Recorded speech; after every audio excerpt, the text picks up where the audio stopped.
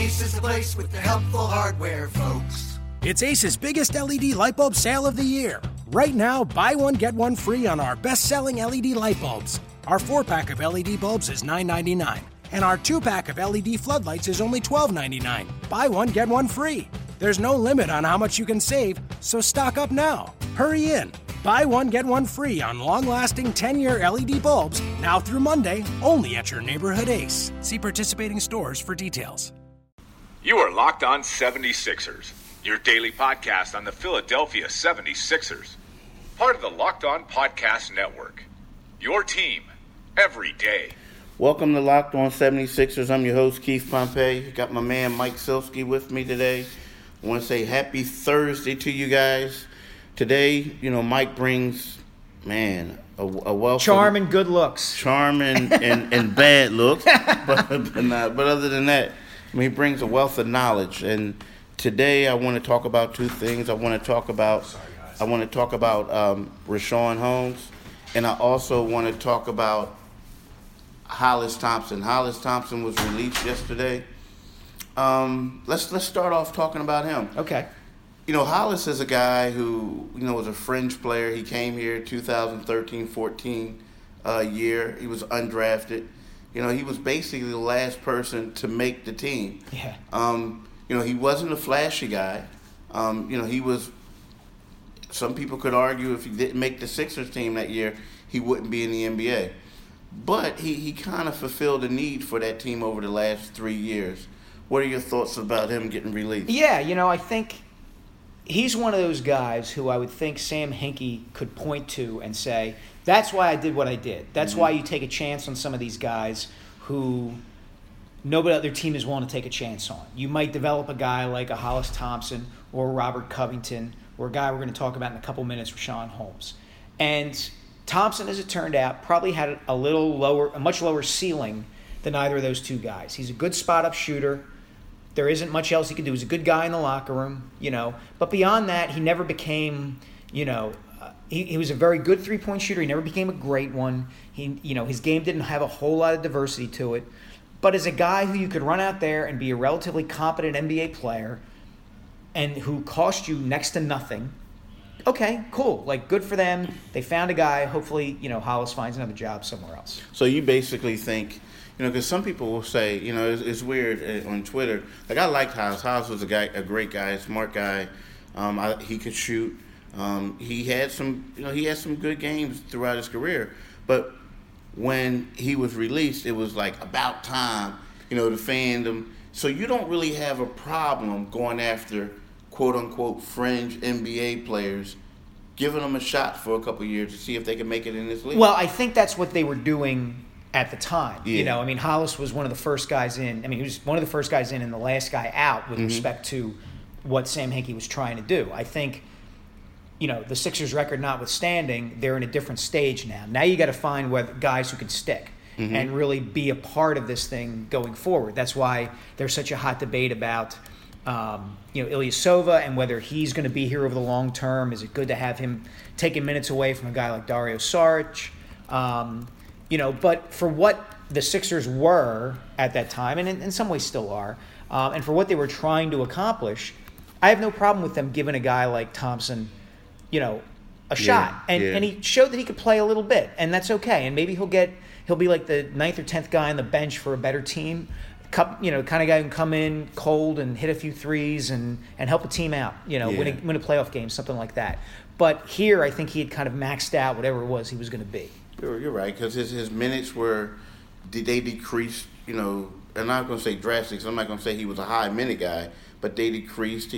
Right now you have a guy like Timothy Luwalu, who was a first-round pick, a guy who you really want to see what he can do, and they play the same position. Exactly. I think the other thing, too, that we have to keep in mind is, you mentioned the reaction on social media about, oh, thank God Hollis is gone. Well, relatively speaking, Hollis has been here a long time. People have seen what he can do. And I think what you just said is right on. There's this sense of okay, we know what Hollis can do. And we have Embiid, and we're sorting out the big man's thing. So while we're kind of at this stage of in between total rebuild and ready to pursue playoffs and possible championship, let's see our first-round pick from this year, as opposed to seeing more of a guy who we're familiar with, and even though he's only been here 3 years, we know what he is, and we're kind of tired of looking at him. Mm-hmm. And not to change the subject, but we talked about Richaun Holmes. You know, he's an intriguing guy. I mean, Richaun Holmes, he can play. I mean, he can play the 5, he can play the 4. Of all the bigs, I argue, and I'm talking about Okafor, Embiid, Jahlil Okafor, Joel Embiid, and Nerlens Noel, Richaun Holmes. I argue that he's probably the most versatile. Now, and I know that sounds crazy when you think about the things that Embiid can do, but let's face it, Embiid's good, but you can't have Embiid out there guarding like a stretch 4 in the perimeter. Right. You know what I mean? And I think that Holmes is athletic enough to do that. However, he finds himself in a bad situation. He's the most athletic. He comes in and he gives you a lot. But in regards to talent, overall talent level, he's the 4th. Yeah. And that's why he's going down to the D League. Well, I'm gonna dive into this in my column today because he's coming back. He's up again from the 87ers. Yeah. And is going to head back down again apparently because getting over the concussion and they want to get him some minutes. So, I mean, my feeling is at this point, I've kind of come around to this feeling about the big men. I want Jahlil Okafor out of here for the Sixers' sake. Not because I don't think he's a talented player offensively, he is, but I just think it's not a good fit. It just is not going to work.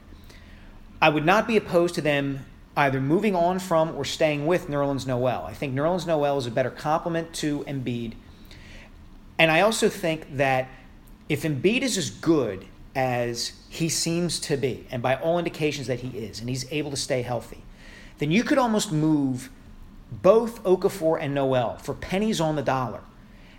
If that creates A, more playing time for Embiid, which it's going to, and then B, if Holmes really is, a viable backup to him. He's a solid player. By every indication he's given so far, when he's played well. He's a better offensive player than Noel. He's a better defensive player than Okafor. Instead of having to kind of volley those guys in and out of games, you might be able to answer all your problems by just playing Embiid more and playing Richaun Holmes. I don't know how you feel about that. I agree. The thing is, because I think that Nerlens and Okafor, Jahlil, they're both deserving of starter minutes. Regardless of what you feel about them. But when you sit back and you think about it, like let's think about Shaquille O'Neal when he was with the Lakers. 1 year he had Greg Foster, who was the assistant coach here, was his backup. Well, Shaq played the majority of the minutes, and sometimes when Shaq was out, they went to like a jump lineup, so to speak, where they had these hybrid power forwards in there, taking up the bulk of the minutes. So whereas, as you look at it, we're looking at Joel Embiid. If he continues on, he's projected to be an all-star. Right. He's projected to be a centerpiece. He's going to be their number one option because Ben Simmons is going to be more of a facilitator.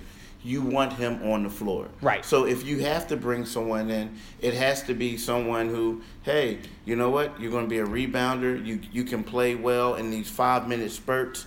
I just think that Nerlens Noel and Jahlil Okafor, they're not going to like that spot. Noel mentioned it to us earlier. Lately, he has been a great soldier.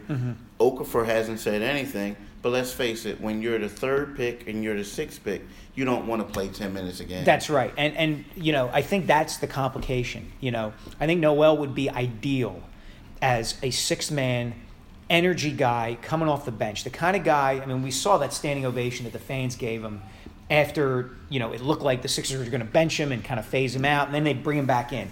He gets a standing ovation. Part of that is because he's perceived to be a good soldier. He was the first guy who, Sam Hinkie brought in as part of the process. He's been here, 2 or 3 years now, and his style of play is one that lends itself to energizing a team, blocking shots, getting out on the break, grabbing rebounds, helping push the ball up the floor, throwing down a jam on an alley-oop or a rebound, putback.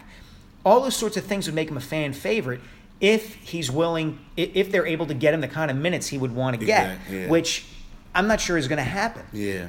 It's possible. You might be able to put him on the floor with Embiid often enough, but then what do you do with Holmes, who I think has can be an asset? And, people forget he's one of their draft picks. They got him in the second round in 2015, one of those low-round draft picks that everybody says, well, why did Sam Hinkie collect all those picks? Well, you collect them so that, if you have 7 of them in one draft or 2 drafts, you hit on one, like a guy like Richaun Holmes. Yeah, you're exactly right. You hit on a guy like Richaun Holmes, and not like no fact. Like I think Nerlens, like you said, I agree. I think Nerlens is a huge, great fit for this team. I just think that he wants to go somewhere where he can play. Now, if they didn't have a Richaun Holmes, and if the Sixers said, "Hey, Noel, we're going to throw a truckload of money at you," then he would really have to think long and hard about that. Yeah, and because they have a truckload of money to give him. I mean, they're so far under the cap that they could do it. They could, but I don't think it worked. And it's funny because and it makes a lot of sense of what they're trying to do now. Is because they say they're not tanking, but at the same time they paired Noel and Embiid together. Then they paired Ja and Embiid together. So it's basically they're trying to say like, let's see if this could work before we get rid of them. Right. You know what I mean? Sure. Let's just give it every option to see if it works, and it's not. But hey man, I'm really looking forward to reading your story in tomorrow's Inquirer and on Philly.com about Richaun Holmes. Well, man, nobody covers this team better than you do. So happy to be here. I'm just swimming in your wake. Yeah, well, I need to get some of those awards. Yeah, y'all, this is award-winning columnist. Make sure you pick up. Newsflash: every columnist is award-winning. There isn't a columnist out there who hasn't won an award for something. So don't worry about it. Keep downplaying yourself. But the thing is, to do yourself a favor, around like 7, 8 o'clock tonight, or if not sooner, make sure you go to Philly.com, go to the sports, click on sports tab. Read Mike Silsky's column. He's a great writer. He's a great reporter and a great guy. So make sure you read that. And if you don't get an opportunity to do that, make sure you pick up Friday morning's Philadelphia Inquirer, and it'll be on the front of the sports section. I want to thank you, Mike, for joining me today. Anytime, my friend. And I want to thank y'all for listening, and have a great day. And make sure you go and you read all Sixers coverage on Philly.com. Thank you. You are Locked On 76ers, your daily Philadelphia 76ers podcast, part of the Locked On Podcast Network, your team every day.